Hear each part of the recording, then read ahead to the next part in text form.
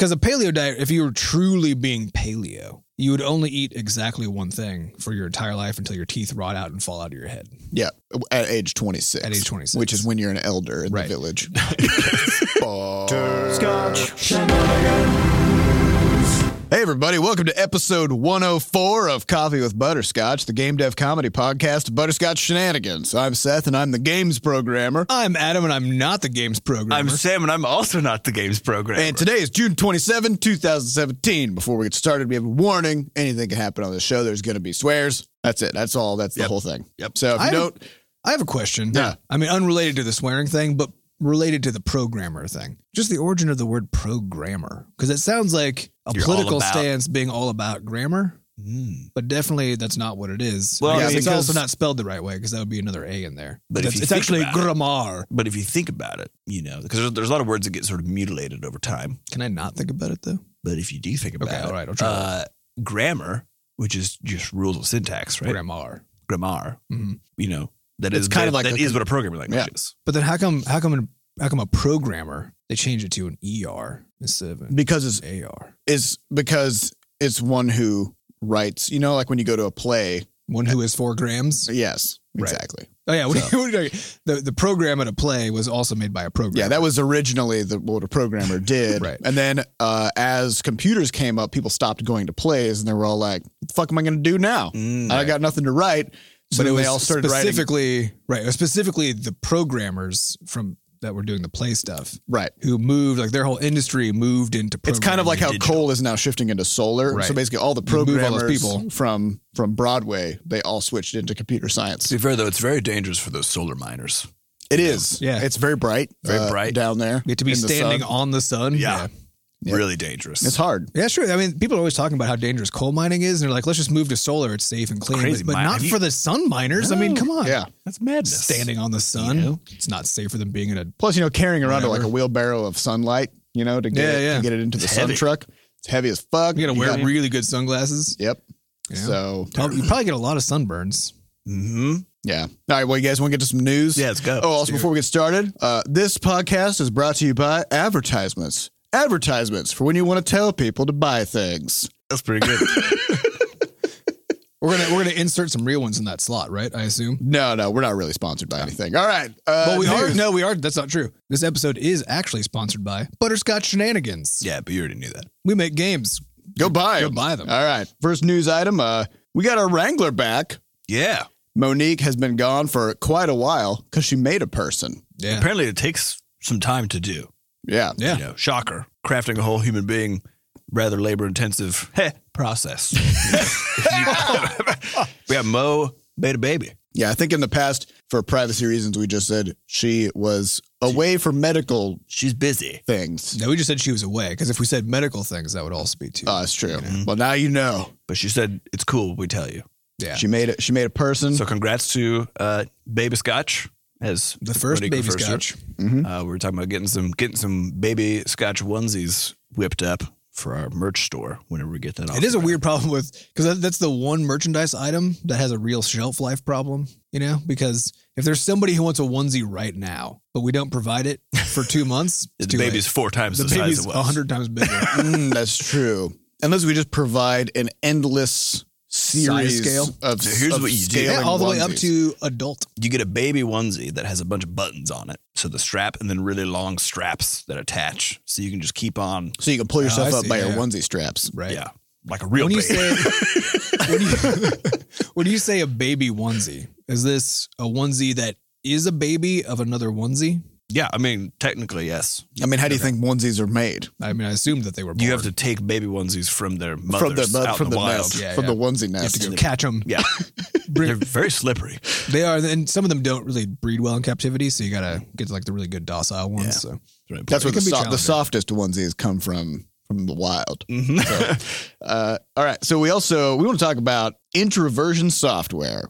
Yeah. They're a company. do we? Yeah. So Cool. So we aren't in the business of talking trash. We're just going to talk facts. Yeah. So here's what happened. Yeah, there's an interesting article on games industry, which for those of you who don't read it but are interested in games and game dev industry stuff, it's a great sort of one-stop shop for what's happening in the industry, and what people think about what's happening. So what's happening? So Introversion launched a game, and these are guys who made Prison Architect as well as Darwinia. Oh, that's right. They also did do Yeah. Darwinia. I played the shit out of that game. Yeah, in they've college. been around for a while. And their most recent game, Prison Architect, is this simulation game where you build a prison, and it's absolutely hysterical because they built in all this fun AI behaviors where they interact and people there'll be riots and all sorts of goofy stuff with people getting shanked in the cafeteria. Mm-hmm. Just fun fun for the whole family. Yeah. So that game went gangbusters. I think they sold how many units did they say?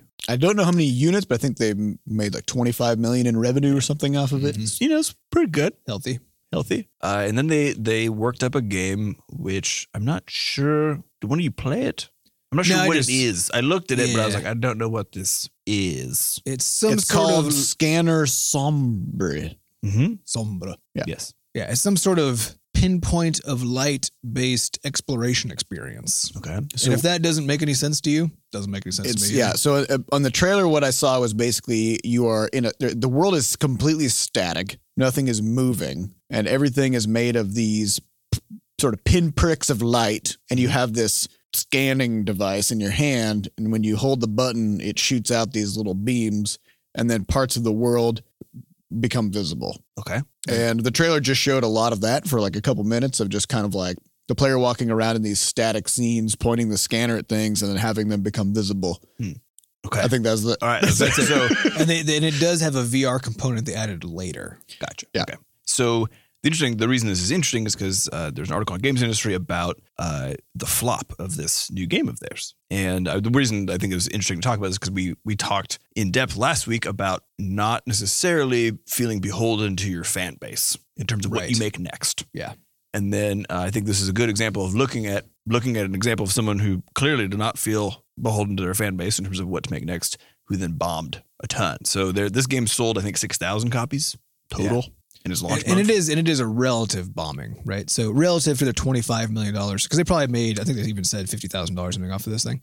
So if you're, Sure. if you're a small, 1 or 2 person studio and you kick a game like this out in half a year, right? That's something good. you can live off of that. That's just fine if that's kind of your model. But if you're a company like Introversion, who's had some history of success, they had this really successful $25 million game, and then you go spit out a $50,000 game. That definitely is not going to cover any of your studio costs. And It's not going to feel good either, So it's a relative bomb in the. Yeah, so I think the interesting thing about it is from the article, it was clear that they thought they could marshal their fan base from Prison Architect to go kind of like what we talk about with collecting a fan base and rolling them forward onto new games, that they could do this with the Prison Architect success and sort of roll it forward. And the game just imploded, basically. Didn't really do much of anything compared to everything else they've done. And the reason I want to talk about it is because it to me it's a really interesting sort of disconnect between, like, again, the whole idea of not being beholden to your fan base is so that you can make new and interesting things, but ideally also that they would still be interested in, right? That people would Be interested in, right? That are generally marketable. But even not only that, it's also understanding that if you don't act in a way that is beholden to your player base, you have no right to expect your player base to follow you. Right. Yep. And just the idea that you could basically convert one successful game into the success of another game that is in no way, like not even on the radar of familiar territory, doesn't make any sense. And to then blame sort of like the broader industry as the reason for that failure, which is what they did. Yeah, in the this article. takeaway in the article was that it was yet another sign of this indie apocalypse. Yeah. Which we've talked about and we've statistically debunked also by scraping Steam Spy data and using Adam's powerful statistics brain to figure things out. So it was just kind of frustrating to read, because I think if you're not versed in what's actually happening in the industry, or if you think that this makes sense for them to expect, then you could easily read that like, oh wow, things are really bad. Did they have a publisher for Scanner Sombre? No, I don't think so. Because they did for Prison Architect. Oh, Did they? I believe. Maybe not. I don't know. But even still, that wouldn't be. I mean, the problem is that they made a game that just nobody wants. Yeah, right? but I think there's And another. then they assumed that there was a basement for Steam sales. And because that was the argument they made, is basically they were like, well, we didn't think that you could sell that few copies, but they basically made a game nobody wanted and then sort of blamed the ecosystem for the fact that. Right. Well, I think the Nobody other bought interesting thing was they mentioned that in the revenue charts on Steam, they were number 15 in like top selling games for that week or two or whatever. And they pointed again to this as being like, wow, oh my God, if we only 15. If we only sold 6,000 copies, like what does that mean for everybody else on this list? But the reality is it doesn't mean anything because from what we've seen for all these lists, it's not like a linear increase. It's a power geometric increase. So it might be that the difference between position number 15 and number 10 is like a 10x difference or more. Because we know that the number one items that get on there that stay up there sell millions of dollars worth of games. Yeah. And then they just announced that PlayerUnknown's Battleground, which is this sort of battle royale style shooter made by a modder, reached $100 million in revenue. Jeez. Sold 4 million copies. What? It's an early access. It's on Steam. And you see this difference where it's like, well, that is a compelling game concept that's executed well enough. Yeah. So you got one person going, I guess the whole industry is collapsing because our game only sold 6,000 And then you have a modder who came in and made a thing. Yep. It just made $100 million off it. Yeah. And it's just, to me, it was an interesting thing that I think, I hope it's just possible either from people listening to the podcast or just from us taking the time to, look outside of our own studio to realistically blame ourselves for stuff whenever we need to. Yeah. Whenever you find yourself blaming the industry for a market failure that you have created, you're wrong. You're just wrong. You just missed something. You missed something. That was your failure, not the market failure. Because there are people succeeding in the market. Otherwise, there may not be one. There definitely wouldn't be one. Yeah. Yeah, if there was nothing to be accomplished there, then nobody would be in that space. Yeah, and I think another interesting point about their marketing angle was, so two things that I noticed was the trailer to me didn't really convey what I would consider to be gameplay, just kind of in general. Because I couldn't tell what they were doing. It reminded me of the early No Man's Sky trailers where they were just kind of like walking around and looking at things. Right. Everyone's like, but what do you do? Right? Right. And so it was kind of the same thing where they're walking around in this place and I just like see things completely unmoving, completely static. And they're just pointing this little like laser light at things, but I can't even tell what that thing is doing. And so I didn't get a sense of actually having a good game experience, but also they kicked off the trailer with from the makers of Prison Architect. And then in their Steam short description, it also says something about Prison Architect. Okay, right? so they thought the credibility was going to be so they were the idea there was instead of pitching this game on its own merits, the marketing materials around this game keep pointing at Prison Architect, right? As a reason to buy this game, right? Yeah. And it's just so different that it doesn't matter. It reminds me of, you guys ever hear of Tabula Rasa? Yeah. So it was a third-person shooter MMO that came out, and it was Richard Garriott's Tabula Rasa, right? Because people thought, oh, yeah, you slap Richard Garriott's name on a thing, boom. Can you remind me who that is? Ultima? Do you remember? No. Ultima, yeah. Is that right? Maybe. Ultima? Maybe. Anyway, famous guy, famous name. Famous game right? guy. But not famous enough. Like a Tom Clancy Splinter Cell kind of a situation, okay. right? Got it. So, but less famous. So the idea there is by pointing toward another famous thing, then you just get to make another thing famous. And with Tabula Rasa, completely did not work. They put it together. It got a little bit of traction for like 2 weeks and then just completely imploded on itself, right? And so I think, this is a lesson that you can look back over the years and see people trying to do this over and over again, is point to unrelated stuff and try to pretend like it's related, and then it just doesn't pan out. But in this, if it's completely unrelated, it's just not going to work. But you can even see, like, take Pokemon, right? You can slap Pokemon on anything and sell the fuck out of it, but that thing still has to have Pokemon in it, right? If it's got Pokemon, you can make a few million bucks. From the makers of Pokemon comes this first-person shooter murder simulator. If it played as a Pokemon, that would be incredible. I would Pikachu the shit out of people. Oh my God, if a first person... if it was kind of like Alien versus Predator, but my God. Alien versus Pikachu. Someone called Niantic. Called that Pokemon game company. Ridley Scott and the creators of Pokemon bring you Alien versus Pikachu. All right. So, I guess lesson learned. If somebody doesn't do well, be wary of their explanation as to why that is the case. Also, if they do well, be wary generally of their speaking, be wary of people's explanations for things. Recognize that they don't know why. You ought to be able to point to some reasons why things did not go well and why they did go well, even though those won't be the full explanation. We talked about this a little bit with the Crashlands launch stuff. Where our goal was to say every box that we know exists, we have checked. Right. That doesn't mean we didn't check every box. Right. Just the ones we knew just about. the ones we knew about. Yeah. Well, it's also worked bearing well in mind that we can, people always say, I did everything right and my game still failed, right?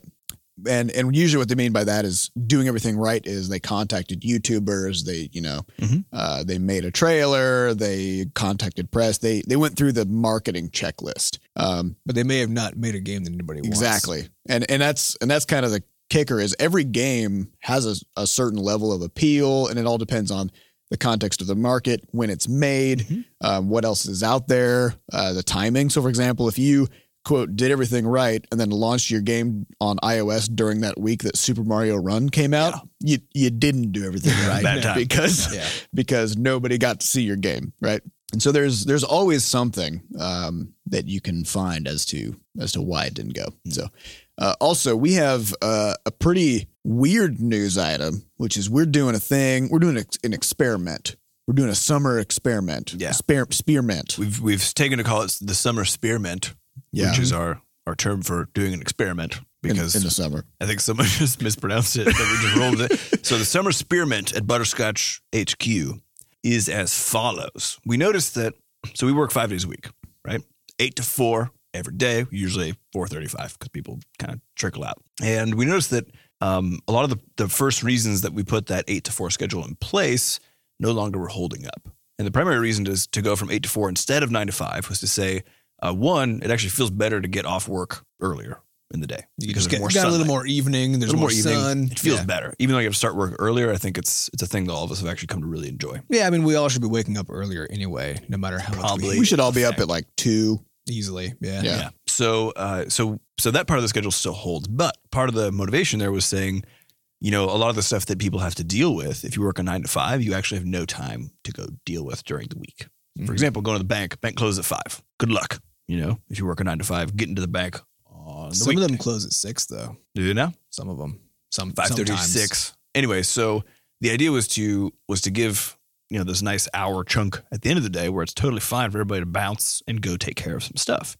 The reality, of course, is that all of us like doing our work, and so most of the time people leak until we're kind of here till 5 anyway. Yeah, 4:35, or want to go take care of something else, not necessarily run an errand right after work, like go to the gym as a crew, all this sort of stuff. So the purpose of that stopping at 4 was not really working in terms of letting people fulfill their other life needs and stuff. Right. So we actually tried to stopgap first before the thing you're going to talk about. We did. So the next thing we implemented was a thing we called Chaos Prevention Day.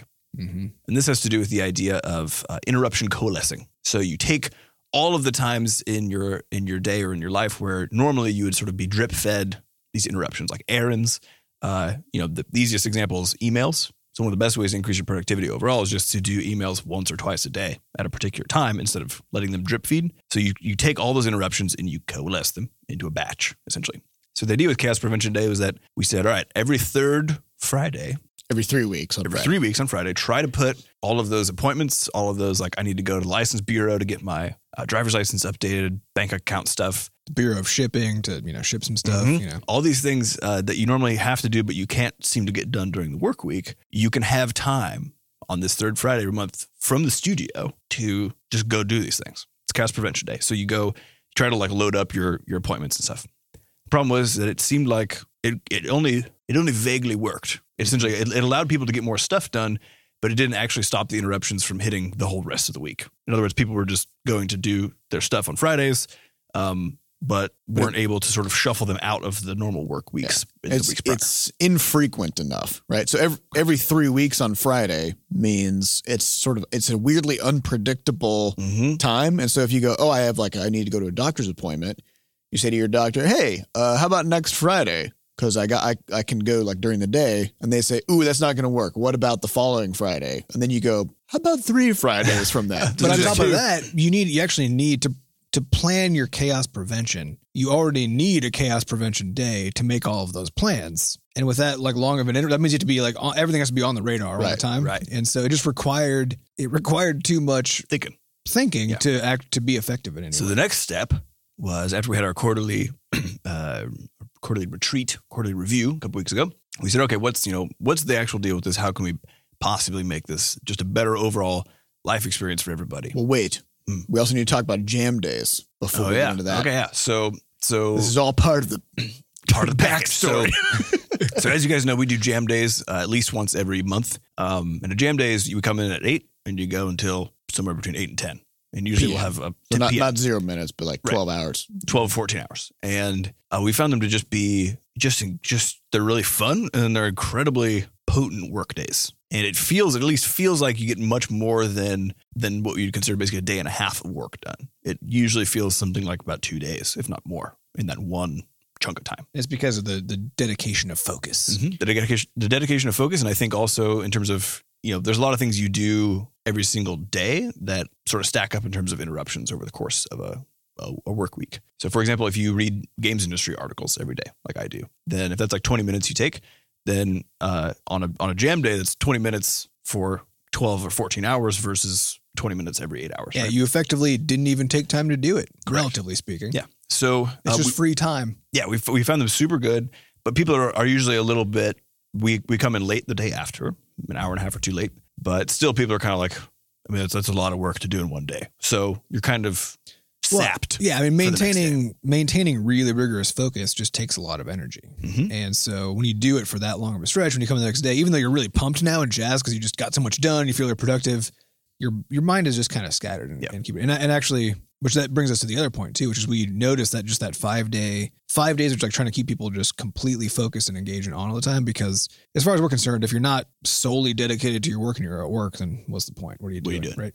So that's what we expect here. And that's what people do is they just throw themselves 100% into the work. But when you maintain that, for 5 days in a row, and then, throw in a jam day on top of that every once in a while, and it just gets, it's a lot. Very, very well, I think taxing. So there's a difference between intensity and duration, right? Yeah. Most workplaces measure your work output via duration.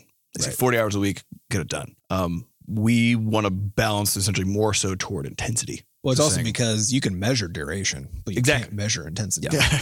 So what we're going to do for Spearmint Summer is the coalescing of all of this stuff, all of this thinking is we're going to try a 4-day work week. And not in the sense of saying you work 40 hours still or 8 hours a day, but you actually work Monday through Wednesday, 8 to 4, standard stuff. And then on Thursday, every week, it's jam day. Jam day. Every Thursday. Every single Thursday. So from 8 to 8, basically, everybody will come in, crush a bunch of stuff, and then Friday, whatever. Do whatever you want. And the hope is that we'll sort of hit a better balance point for everybody's lives, period, in terms of just being able to take care of stuff and not necessarily feeling stretched too thin. Yeah, well, because in principle now, the total number of hours, if we're measuring that, becomes a little bit less for this 4-day thing. It actually becomes less. Yeah. But each one of those hours is now far more valuable because all the things that normally allow people to kind of be interrupted during the workday, planning their chaos prevention, having chaos, all those things, as well as just kind of taking care of your life stuff and worrying about your life stuff. Now there's just a day every week where you get to handle all of that. Mm-hmm. And so the amount of bleed through into the work week itself, those days where you're supposed to be solely focused on the task at hand, you just have fewer and fewer and fewer reasons, especially over time, for that stuff to be a problem and to interrupt you. Right. So we're gonna give this a go, and we of course did a bunch of research before we decided to give this thing a try. We're doing it for a month, starting in I think the second week of July. But we're gonna be sort of doing a postmortem after the fact, and I'm sure we'll be talking about it in the podcast as far as how it's going. Probably a mid-mortem. Probably mid-mortem. That's how we do. Mm-hmm. So, but we're really excited to see what this does and see if the effects on the work are as good as the effects that we're pretty sure are going to get on the people. Because I think it's definitely true that everyone's very much looking forward to having 3-day weekends every single weekend. Yeah. The question is it going to be the case that the work also increases in terms of, quality and output? Because in the end, still got to make stuff so that we can pay everybody and keep this thing afloat. Mm-hmm. So who knows? Who knows? I think it's going to work though. I feel good about it. I think so. All right. So that's going to start on July 10th? Something like that. The week of July 10th. We'll have some updates. Mm-hmm. All right, let's get on to some questions. And these questions come from podcast.bscotch.net, and they're asked by our Bscotch ID members with a couple of anonymous internet randos kind of thrown into the mix, All right, so first question comes from Cathal. Is it too early to ask what the system requirements will be for the next Butterscotch game? Will my low mid-tier PC work, or will I have to splash out on a new rig? It is very rare, or very unlikely, I guess is a better word, that we will make a game in the near future that even has technical requirements. We're forced to put them there. You should be able to play it on a wooden chessboard. Yeah, and a lot of it is like our goal is to make games that are as broadly available as possible, and we are absolutely not trying to compete with the studios who are competing amongst the really great art and really great graphics and really great pushing all the physics engines. Like we're not trying to compete in that space. We're trying to make just really fun, solid gameplay experiences with. And that's it. That we're trying to compete in our own little weird space. Well, it's been an interesting journey too, because I think we, as we've gotten better at the game design, at the programming, at the art, there's always a want to do more. Yeah, always a want to do more, and especially we on the always art think side. Maybe 3D. Yeah, would be kind of cool. Yeah, we always think about it. But one of the other interesting things is that when we look at the the 2D game space, we look at a game like Hollow Knight, which for those of you who haven't seen it, super beautiful Metroidvania that recently came out, did really well. Adam played it this past week. How many gigs was it? It's 2D. It was 8 gigs. 8 gigs. Okay. Crashlands is 50 megabytes. 60 well, now. 60 now. Yeah. And that's mainly music. That's because music's in stereo. Yeah. Yeah. So, we're looking at that. And the thing is, so this is always an argument essentially between the technical side and the art side, because artists always want to put more stuff in there. I've learned that art is a gas. And it will always maximize to fill whatever space you give it. Yeah. So you got to constantly be bottling it up. So the thing that we've had to be getting more and more clever about is essentially saying, how do we achieve an even better looking game every single time we make one that is ideally, steps and bounds genuinely above the stuff we've made before that can compete visually on the market, but that doesn't absorb texture space so much, and a lot of it comes down to, a lot of people ask about the bone rigging system that Seth built within GameMaker for handling animations. And a big reason for doing that is so that we don't have to store texture-based keyframes for animations. Meaning, if I had to redraw, say like a Wompet doing its full leg attack animation, as opposed to busting it up into a bunch of different pieces, that would take up a lot more texture space than being able to just change like the foot and have that be one little thing as opposed to being like a whole big image. So we save a ton of texture space by approaching things that way. And it happens to give our games a particular look and feel, which is sort of it's the outcome of it, or the benefit sometimes. But there's always a push and pull between these two things. But yeah, it's safe to say for the future that because our goal is to make really broadly accessible games, that we're not going to be making anything that will probably ever tax your device. Yeah. And we mean broadly accessible just in that if you want the game, you can probably play it. Unless you only have a Linux machine and a Windows phone. Yeah. In which case, we cannot help you. We just can't. Yeah.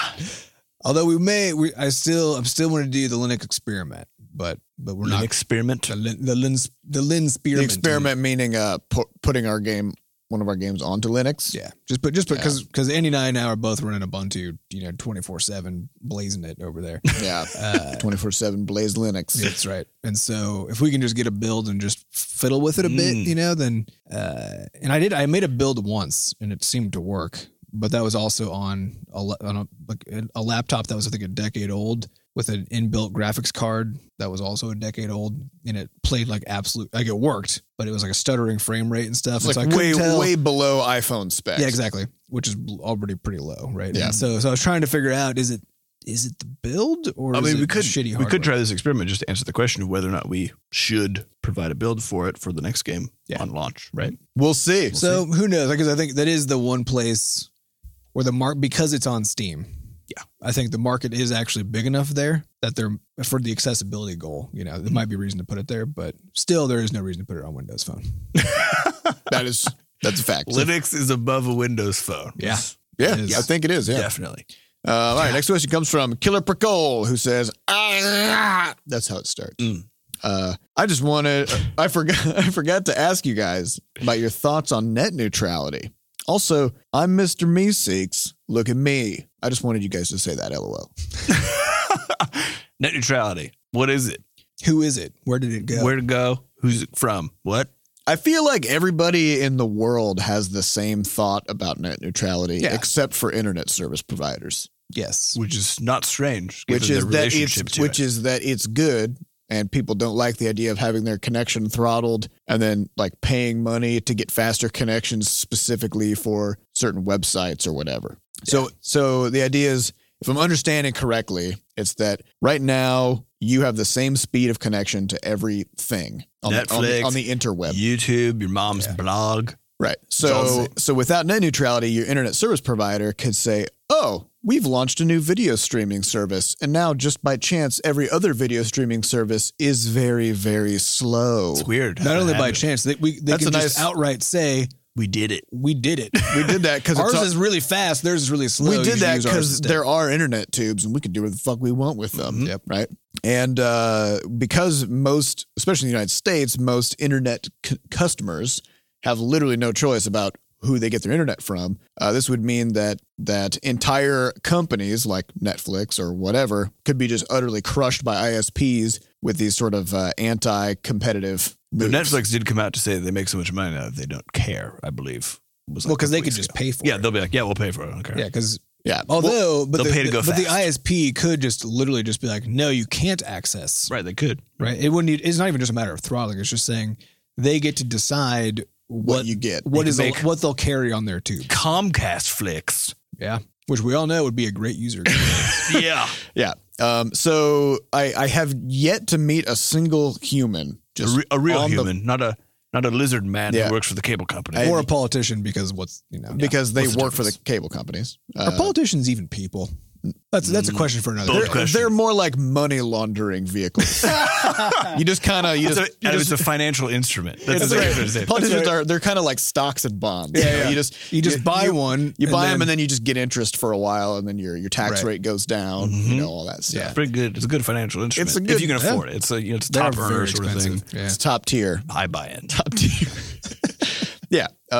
So yeah, I mean, it's pretty. To me, it's pretty uncontroversial In terms of it being completely in terms of Ass backward. everybody in the universe who uses this service being in agreement on it. Yeah, yeah. And then the people who provide it, politicians and cable companies, who are the same thing. Yeah. Wanting to get rid of it. Right. So because they don't make enough money, Seth. they need to. They just The thing is, they need to have more of the money. You know, they just more money. they don't have enough donuts. They got to get way more donuts. All right, next question comes from Angry Muffin. How do you feel about Apple's family sharing, where one person can buy a game and up to 5 other people can play it too without buying it again? It's so this is only an interesting problem because of the digital nature of things, right? Because if you think about back in the day when you bought whatever damn video game you wanted on a disc, That's just how it works. that's just how it worked. You're like, And you have a Game Boy, and your brother has a Game Boy, You're like, and then your "Here." sister has a Game you Boy. rip the physical cartridge out and you give it to them. Yeah. And Nintendo doesn't come by and they're like, hey, you got to Hey, give me buddy. $5. And you remember there was a patent that someone found that Microsoft was putting together for the remember this. Kinect. Yep. That was the Kinect would watch your living room. And if you're watching a movie, it's like, cool, you paid your $5. If someone else joined you, Someone else walked into the room. they patented the technology where they could essentially like charge you. Although here's the interesting Well, no, thing, it would freeze the movie, and then it would require you to pay more to Yes. increase the number of viewers. But you know what's interesting about this? Just that specific example is that it is technically true that if you buy a movie, right, you're the person who's allowed to view that, and if you show it to other people, that is now a that's piracy. It is actually piracy because that is now a what's the word for it? It's a Viewing? exhibiting. Well, you're whatever. breaking the license. You're breaking the license agreement exactly because you don't own the movie. Here's a Right, question. own you're the right- buying the right for you to What view if it. what if I go see Wonder Woman and then I go talk to my friends about it and I tell them the entire story and plot? It depends how vividly you depict it. What if I'm like I'm just a wordsmith, so I'm making them hallucinate the movie in their brain Right. with my words. Yeah, you're breaking that user agreement. You know what I'm saying? I think this might be a trade secrets infringement. What if I probably. play the Breath of the Wild Zelda game Uh-huh. and my significant other comes and watches me play it? Well, now it's a let's play, which means again you are now liable for Yeah, damages. but you're also going to have to start advertising to your fiance or your spouse. Oh, yeah, I'll pause the game and be like, have you heard about Cheez-Its?" Bleach? And then they have to wire money over to YouTube Red. Wait, isn't this just and what a then that let's goes play is? Or they'll just wait 5 seconds and then poke me and then I'll get back to playing. Yeah. Yeah, right. So yeah, I think As long as you are sort of emulating what the market is I think the doing. weird thing is that it's so non-controversial when the good is physical because it doesn't make any damn sense. Because, well, it's the only way it can be. It's the only way it could be. So For playing a game, though. Not like for watching a movie, that's controversial as fuck. That you'd be like, now everybody has to chip in. And oh yeah, that part, right? But when it's a physical good, though, just practically, if two people in the same house want to play it, they both have to own a device as well as a copy of the game to do it. And so back in and this is how like the whole world was designed, right? It was designed around just that fact of existence that if you wanted to use some entertainment product, you had to get it as a physical entity. And if it was something you interact with, only one person can interact with at a time. So that's just how it had to be. But now we're in the digital age where literally none of that is true anymore. And everybody sort of believes that the practices should be the same as they were back when everything was a physical good. But it's also the case now that many, or I should say most, digital goods are free. Yeah. And so this really only applies to digital goods that you bought. Right. So this only affects paid games because if it's a free game, it's like, sure, everybody just downloads it. Yeah, whatever. But I think that's the interesting thing is that I guess there's that question of what's the should here, you know? What's the feeling of how this should operate? Because seems fine to me. I don't give a crap. Yeah. If someone's like, oh yeah, I bought Crashlands for my family. I'm like, cool. Great. You don't need to spend $25 buying this game on mobile as opposed to $5. It just doesn't make any sense. And everybody can sign up for a unique B-Sketch this ID. logic, though. All right, let's go. If I can buy it for my family, why can't I just buy one copy and share it with everybody? You could. It's like a library. That's what people do. Yeah, but that's what I mean. but would we consider that to be okay? That I can just buy it and just like now, literally every other human can just play my copy instead of buying their own copy from. But as we've discussed, now you're a distributor because you ain't family. But I was already distributed. Now there's got to be some sort of blood or legal tie involved. Otherwise, I'm gonna be here's the thing, sort of a is I family and bet friends you- discount. Well, here's the thing, but it's also in friends, right? Because That's true. without a doubt, anybody who's like, oh yeah, this is cool, they're gonna share it with their buddy too, you know? You'd be like, you're my uncle. No. Yeah. But as Facebook taught us, you know, friend is a slippery word that can mean literally anybody. What's the maximum number of people you can have in one of these things? There's got to be a maximum. Well, I think it's no. five I or think something. what you're doing is because we talked about piracy a lot in previous episodes, Yeah. and basically how it doesn't matter because as long as enough people still just buy it. No, but that's not why it doesn't matter. It doesn't matter because those people wouldn't have bought it anyway, so it's not a Separate lost market. sale. Right. So, but They're not part of your market. But the assumption now is that if let's say I have a friend who buys games. Yeah. And I'm like, well, I don't buy games because I got this friend who buys games, right? So I'm just gonna always wait for them to buy the game and then give me the disc later or whatever. So I'm not a lost sale because I never buy games. Right. So that doesn't matter. Yeah. So, which is why, like, so this is all coming to my position on this, which is that if you want like your whole family to be playing this game, everybody should buy a fucking copy of the game and play it, right? Or you should buy a copy for everybody. If you're trying to convince somebody to play because they wouldn't otherwise, and you want to reduce the barrier because it's like, oh, you're gonna love the shit out of this game, or it's a game that you know you're gonna play a lot of, and you want them to have like to join with you sometimes or whatever, right? Then just buy your own copy and then share it with them, right? So you're saying you don't think the family sharing thing makes? I mean, I think Well, except the family sharing think has a it's maximum fine. of 5. Yeah. Because the thing is, like, as soon as you do like family sharing, maximum of 5, this all becomes arbitrary and takes intent away, which is the same deal with piracy, right? Because to me, piracy is all about what is it actually doing? Because the only reason for us to even give a shit at all is just if these mechanisms mean that now we get less of an opportunity to make more games for those same people who want games from us, right? Which just means if as soon as people don't buy the games but would have, that means we get to make fewer games. The future is imperiled. The future's for us. imperiled, right? And so for me, like as soon as you just say, here's a mechanism by which it's just expected actually now, right? It's now just expected that you can now have 5 people who let's just say all of them want the game and can afford it, right? But now the mechanism is just it's a family thing. Just one of them buys it. Right. It's now expected actually that you only one person buys it and that's the end of the story. And like once you start, it's sort of like the whole free to play practice, right? Like once it exists and becomes an expectation, then that's just how things are now, right? And What if the platforms start competing on how big the family size is? they could? Like, oh yeah, we offer 7. We could just increase our prices by 5 times. Exactly. Like, Boom. Yeah. right. And that helps. that would on bring average 4 families of 5, but then kicks out everybody else, right? So so to me, like I just in most ways I don't give a shit or think that it matters, right? But I think that it sets up actually just nonsensical precedent, right? Because it makes just as little sense for me to be like, oh, I bought this game, now my family members can also have it, as it does to say, I bought this game, my friend can have it, or this random stranger that I met. Like, there's no reason that being a family It's different. means that I share things that I bought, unless we're like sharing devices and like it's Well, kids. you're talking about kids, yeah. But this is also But it's not how people use it. People are using like it's adult fucking college kids sharing it with their siblings, right? What if they have? But this is also the scenario now where you've got a family of 5 where they have enough money that everybody has an iPad or something, Right. but they don't have enough money to buy like 5 copies of a couple $1 Right. game, which Well, probably yeah, makes sense because I mean- they spent all their money on Yeah, iPads. yeah. Scott. The thing is, like, to me, it's like if you have separate devices, you should buy separate copies of it. Is my opinion, I guess, on this. Is if you have your own device, you should own also your own copy of the game. What about something like a Netflix subscription? Netflix recognizes this is a thing, and they just give you different user accounts. So you have But different here's the difference, profiles. though, is on something like Netflix, right? This is now something that you just watch, right? And you mostly, it's like meant to, it's not an interactive component, which means that, you know, it's not unlike a game where one person interacts with it at a time, unless it's a multiplayer game. And I would actually say, like, if it's a multiplayer game, you always play it with somebody else. Like, why the fuck would you both have a copy? That doesn't make any sense, right? Right, true. And it's like, to me, a TV show is just a multiplayer video game, Whoa! you know? Local. Local co-op, Local co-op. but it's a walking simulator. very right? You don't passive. actually do anything. It is a game, though. It's an automated walking simulator, Yeah. right? And so I'm going to start calling movies automated walking You simulators. see that Wonder Woman automated walking simulator? Oh, man. Super good. but they are though, right? The Because gameplay was okay. right, and so for me, like a family plan totally makes sense as a thing to do with something like Netflix, assuming you're watching stuff with your family. Because I also know, and I think I probably did this actually at one point in college or something back when I had no scruples or morals, right? Where there would be somebody else, like maybe related to me, like a parent or something. And again, I can't remember if this actually happened, but I know other people who do it, where they live in different fucking states. They're not watching TV together, right?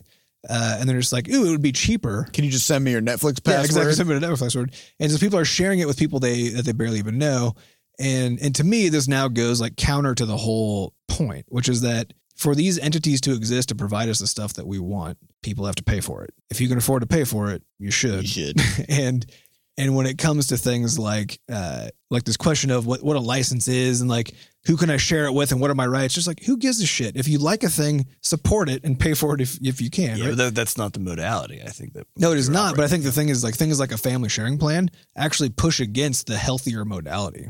Well, we've talked about a little bit about in the past about the difference between a platform and a developer, or even in this case, something like Netflix and maybe the people who make the movies. Yeah.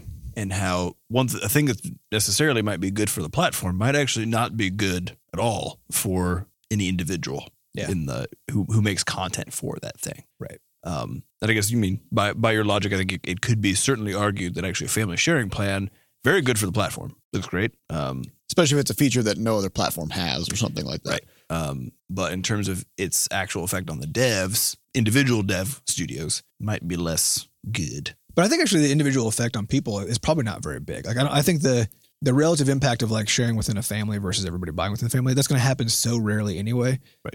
That I don't think about it. Well, I mean, one difference is that like between my wife and I, for example, because we play a lot of the same stuff. We actually set up the family thing on because Google Play has it too, right? Mm-hmm. And so we actually set that thing up so we could like try, and we use it to kind of try other games that we, alternately had that we're not really into just to like see what they were. And we actually did the same thing with Steam because Steam you can also share in a family, right? But for both of us, anytime we actually decide we like a game that we've tried, the other person's copy of, we just go buy it ourselves. Mm-hmm. And part of it is like on Steam, you actually can't play the game at the same time. Right. Oh, interesting. And I think that's and to me, like that's something cool that kind of recognizes the reality of the thing, which is that, it sort of recognizes the intent. And so the thing that I worry more about is not about just like kind of the loss of sales, because I think that's minor. I don't think it's a big deal. Sure. But it's the way that sets up people's understanding of what they're doing when they buy a game, right? Because buying a game right now is treated by most people as a thing. Oh, I have to do this to be able to access this content, right? Instead of, oh, I'm gaining access to this thing and then providing the ability for the creator of that thing to make more, right? Because that's what actually the relationship is. And if you just see it as how do I get this thing as cheaply as possible? Because that's what a family plan does. It's the same as the race to the bottom of any pricing system. Is it just says how do we get this as cheaply as possible? Which to me is just a bad framing, especially for the long term, because now the kids that grow up in these environments, that are just like sharing all this content that they literally never pay for, right? Now they go out in the world. What are they going to buy? And if they buy stuff, aren't they going to just put their friends on their family plan? I will say though, I think, it can go either way in the sense that, we grew up in the Napster age. Yeah. And so, But the big difference though is that sometimes you would download a virus. yeah. So it's like a roll of the dice. There was risk. There's actual risk we're involved. still in the Napster age. Now we just call that, what is it? Sound, whatever the fuck. Sound Cloud. No, not SoundCloud. Spotify, I meant. Spotify is just Napster. It's fucking free music. Yeah.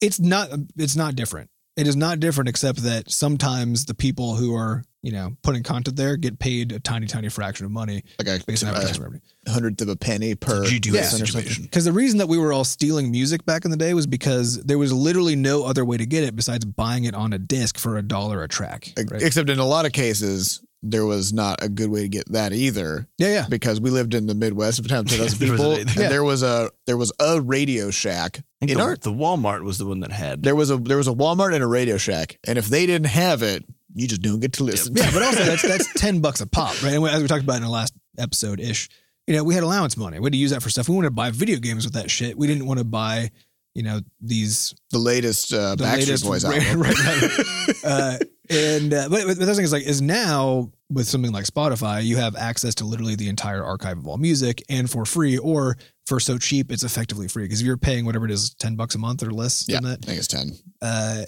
to get to listen to music of literally every kind of music that has ever existed, right? You just get to listen to that. You're basically getting that for free. To me, there's no difference between your treatment of that as it was like back when you were using Napster, right? You're just getting free content. The relationship between You won't get as many viruses. Yeah, but so it's a little different. right? But think about your relationship to music now after using things like Spotify and I used to use Pandora back when that was the main one. To me now, music is a thing that has little value. Right. Well, you don't have to work for any given track. Well, this is actually why I've been all the trained time. to think I just skip through music, whatever. I don't even try stuff. It doesn't matter. If somebody told me I had to pay $1 to listen to a piece of music now, I'd be like, what in the fuck? Right. How dare you? Yeah, and I'm it's going to be because- broke in a day. I could get a tulip cookie from Panera for that price. And it's because I've been trained, by these systems. That's the way it is. And as we've complained about in the past, this is what free to play has done to video games.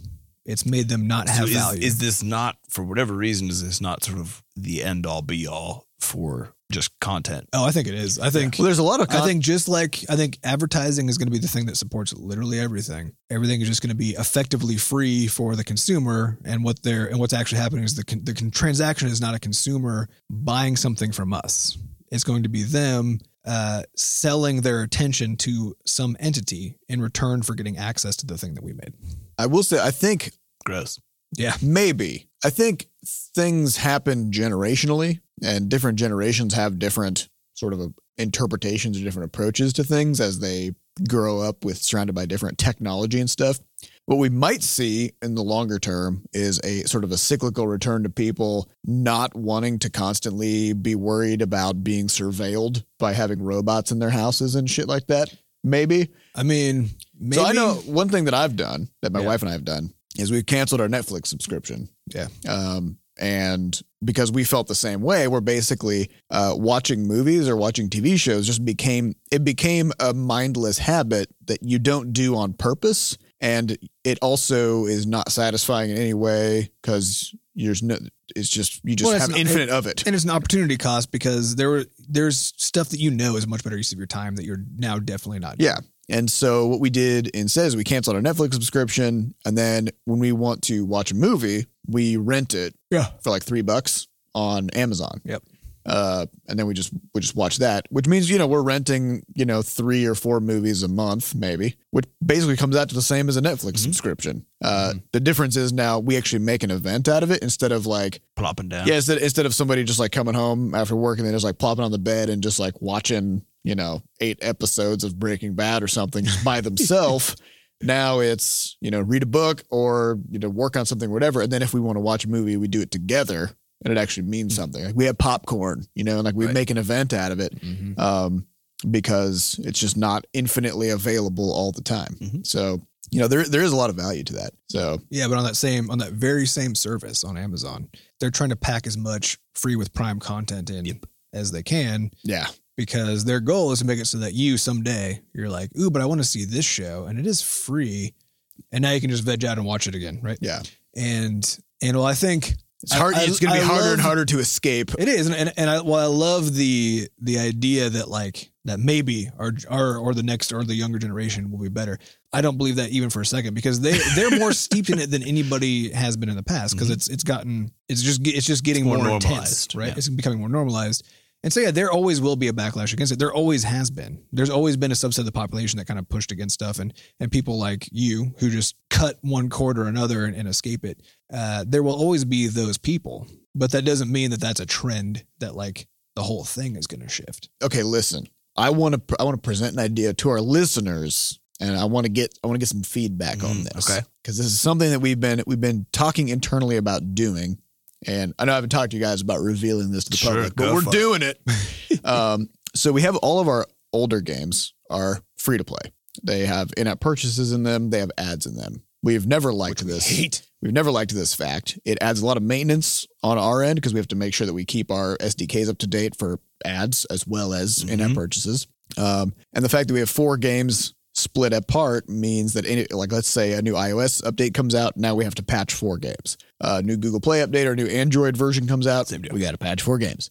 And if there's a compatibility problem in one of them, there's probably a compatibility problem in all of them, blah, blah, blah. It's a lot of work. And on top of that, it's not even the type of game experience that we want to be delivering because we don't want to be showing ads to people. We don't want to have the sort of like in-game stores and all that garbage. But we felt like at the time we kind of needed to do it to get enough people just looking at us, because like Adam's talking about, sort of the forces of the market dictate that you don't pay for stuff, right? And so now that we've sort of established that we make good enough stuff to warrant paying a couple of dollars for, we're in a different position. So one thing that we are considering doing is taking our 4 older games, rolling them together into a single application that we'll call the Butterscotch Arcade or something like that. Ripping out all the ads, ripping out all the in-app purchase elements, rebalancing them to be more appropriate for, not having all those purchases. So Quadrupus Rampage in particular is pretty, it's the best of the bunch, but is also the most skewed by all the so like stuff. because you can buy things to progress your character in the game, then there's all these things in the game that are balanced around that fact. So we would kind of rebalance that, rip out the in-game store, find better ways to do stuff. So we'd roll all 4 of those games together into a single app, and then we would sell that for a few bucks as just like the Butterscotch Arcade. It's something that we are debating doing, not in the near term, but in, a little bit later down the road. So I'm just curious to hear from our people. You can just like send us a tweet or just, throw a podcast question up and just say that you like the idea or that you hate the idea. Do we read Twitter at all? No. I check out. Okay. I check it, I think, once every 2 weeks. I jumped on there yesterday and I was like, what is this? Then I left. So probably on average, we probably check it with decent frequency. I think this is so weird because we make games. We are a technology studio, but all of us Luddites completely hate most aspects of it. Well, but there's sort of because we all still love games though, right? Yeah.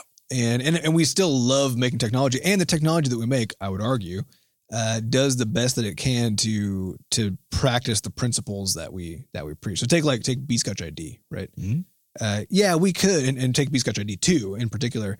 We're going to let people use Facebook and Twitter and Google to log into it. And what that means is we could, because those companies are very happy just to give us all of your information. Right? They will do it. They try to. If you're on Facebook and you ever sign into something with Facebook Connect or whatever, really what you're doing is you're just telling that other company, you're like, oh yeah, you just have everything. Yeah, like everything I've ever done. Right. My mother's maiden name, my first pet's name, all that stuff. You can just have that. The street where I grew up, all of it's there. Yep. So, and I mean, and realize that stuff based on the privacy settings you choose, that there's a certain subset that goes, et cetera. But I was actually amazed when I was hooking up to these services for Bscotch ID, just how much shit they threw at us. Right. And, we don't want it, but we don't want it. We don't want any of your fucking data. Right. Cause we don't want to have to protect your name. We don't want to. We don't want your name. I want your email address. We just want your email address so that we can contact you, and so that you can say, well, you can reach out to us for support. And we can be like, yeah, we believe you are who you say you are because you have that email address and that's the one that's attached to your account, right? And so when we're doing our technology stuff, we try to practice the stuff that we don't have alerts on our applications, right? So we don't spam you with things. We don't take send your push attention. notifications. So push notifications. We don't spam you with emails all the time. We just send you a newsletter that's entertaining, right? So I don't think there actually is a discrepancy. I think what we're trying to do is kind of the thing that we wish everybody else was doing, because I personally fucking love technology. I think it's awesome. Like I love the tech behind something like Facebook and Twitter. I just loathe the companies themselves that are making that tech and what they're doing with it. Because they realize that by sort of preying on very particular aspects of human psychology or emotion, then they can do stuff. Yeah, because I get away with it. to me, what those companies are doing is a net negative for literally all of society because their reach is so large, and they do provide some things that can be positive, like ways for people to contact each other in important situations, ways for people to stay connected, that sort of thing. But though they do that at the baseline, that's not the goal of those companies, right? The goal is to sell The goal is to sell advertising, and that means that they have to manipulate all kinds of things about you to do that. And I don't want any part of that. We don't want to do that. But I love the tech. Like I love learning about how it works. Right. And I love interacting with it until it gets gross, and then I have to turn it off and get away from it. Right. But I think there still are enough companies doing non-gross stuff. What do you think the cost of principles are? It's really expensive to have principles. Yeah, from an opportunity cost standpoint, right? Yeah. Well, because this is the interesting thing to me is that really there is no the cost of principles. There's actually no reward aside from whatever your sort of self-satisfaction is. There's no financial reward. There's no financial reward. What I'm saying is like nobody cares that we do this. That's what I'm saying. Like I think we have our podcast. I think people do care. A lot less of them than would care if the game was like free. Most people don't understand even what's happening. I think that's what I'm saying. Yeah. So it's taking a principled stand against something that most people don't even think about or care about. Yeah, but it is for those people who do care, and for ourselves because we care and we know what we're doing, right? And yeah, I mean, I think it's the right way, but it is true because we talked about this internally in the past too. Like, we're escaping free to play. We hate it. And if we wanted to do it, we can make a free to play game that practices all the grossest psychological principles and just pulls money out of people. Sam's a psych major. Yeah.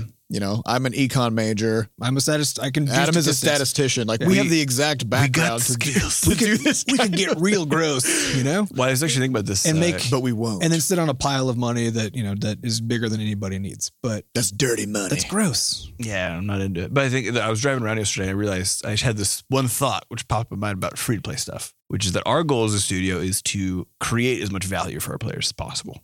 Right. And free to play is to extract as much value as possible, right? That's the difference. Yeah. And I think it's fucking gross. On a principled stance, I'm sure we're not going to have as much money as Supercell ever will. But I don't give a fuck. Well, listen, I know we're basically out of time, but I just do want to touch on this, which is during our retreat, we talked about the idea that what we are doing inside of our studio is like we have this bubble of influence. And it's kind of like a lab. It's a laboratory where we can do experiments. We talked about Spearmint Summer. We're doing this the premium stuff. And we're just like, no, we're not going to fuck around with all the normal industry methods. We're going to allow you to use Facebook Connect or Facebook Sign In to log into Bscotch ID in the future. But only to get your email address. But we're literally not going to take any of your data. You're just going to use it to sign in. And that's the end of it. It's just for convenience. Right? Yeah. And so there's all these other companies that do these things, and we just aren't going to do them because we believe that there's another way, right? And so we have this bubble of influence that we have control over. And then beyond that, we call it the fuzzy bubble, which is once we do stuff and learn about it and demonstrate that it works, then we can start spreading the word about that, and we can talk to other studios because we realize that our biggest mission as a studio doesn't really have anything to do with games specifically. Our goal as a studio is to do whatever we can to create the kind of world that we really want to live in. And I think... and the world that we do live in is definitely not that world. It's not there yet. Nah. It's got some things. Got some kinks. So the idea is... we have influence over a certain domain, which is our own sort of it's our own little bubble. Yeah. We can do whatever we want in there, and sometimes it'll work and sometimes it won't. And when it does, then we can go out and we can be an example. And we can also teach people about alternative approaches, alternative ways of doing things. So I think, maybe in the short term, the cost of having principles is astronomical. But maybe in the long term, the opportunity cost. Yeah, it's the opportunity cost. the opportunity cost. Yeah. But maybe in the long term, what we're able to do is rally more people to get on board with the ideas that we're putting out. And maybe by practicing our principles, we get to make the world a better place. Shit, yeah. Which I think is what principles are for. That is actually. what it's for, yeah. Yeah, is you just say, "Fuck it, I'm going to sacrifice something in hopes that this is Worth it. This is a net gain for everybody." Yeah. All right. I think that's a good place to end. What a great note to end on, you guys. I feel so uplifted and inspired. Let's get out of here before it goes down. All right. So we'd like to thank our studio wrangler, Monique, for putting this episode together. And again, congrats on making an entire human. That's a big effort. Mm-hmm. We'd also like to thank our producer, Fat Bard, for making us sound good, and the Beast Gotcha dev team, Andy, Tifa, and Sher, for continuing to build stuff while we're in here making this podcast. We'd like to thank our community moderators who keep our Discord and forums running. And of course, we'd like to thank you, our listeners, for coming back every week to listen to us talk about game dev stuff. Also, if you would like to get involved in the Butterscotch community, hop into our Discord server at bit.ly/bsdiscord and say hello, or come over to podcast.bscotch.net and ask us some questions. Also, we don't advertise this show. We depend completely on word of mouth and good reviews. So if you want to help us grow, spread the word, tell your friends, tell your enemies, tell your grandma, then go to iTunes, Apple. No, it's Apple Podcasts. Go to Apple Podcasts, go to Google Podcasts, Google Play, Goog Radio, Google whatever Play it's Music. called. Give us some 5 stars. Every little bit helps. So thank y'all for listening, and we'll see you next week. Bye. Bye. Bye.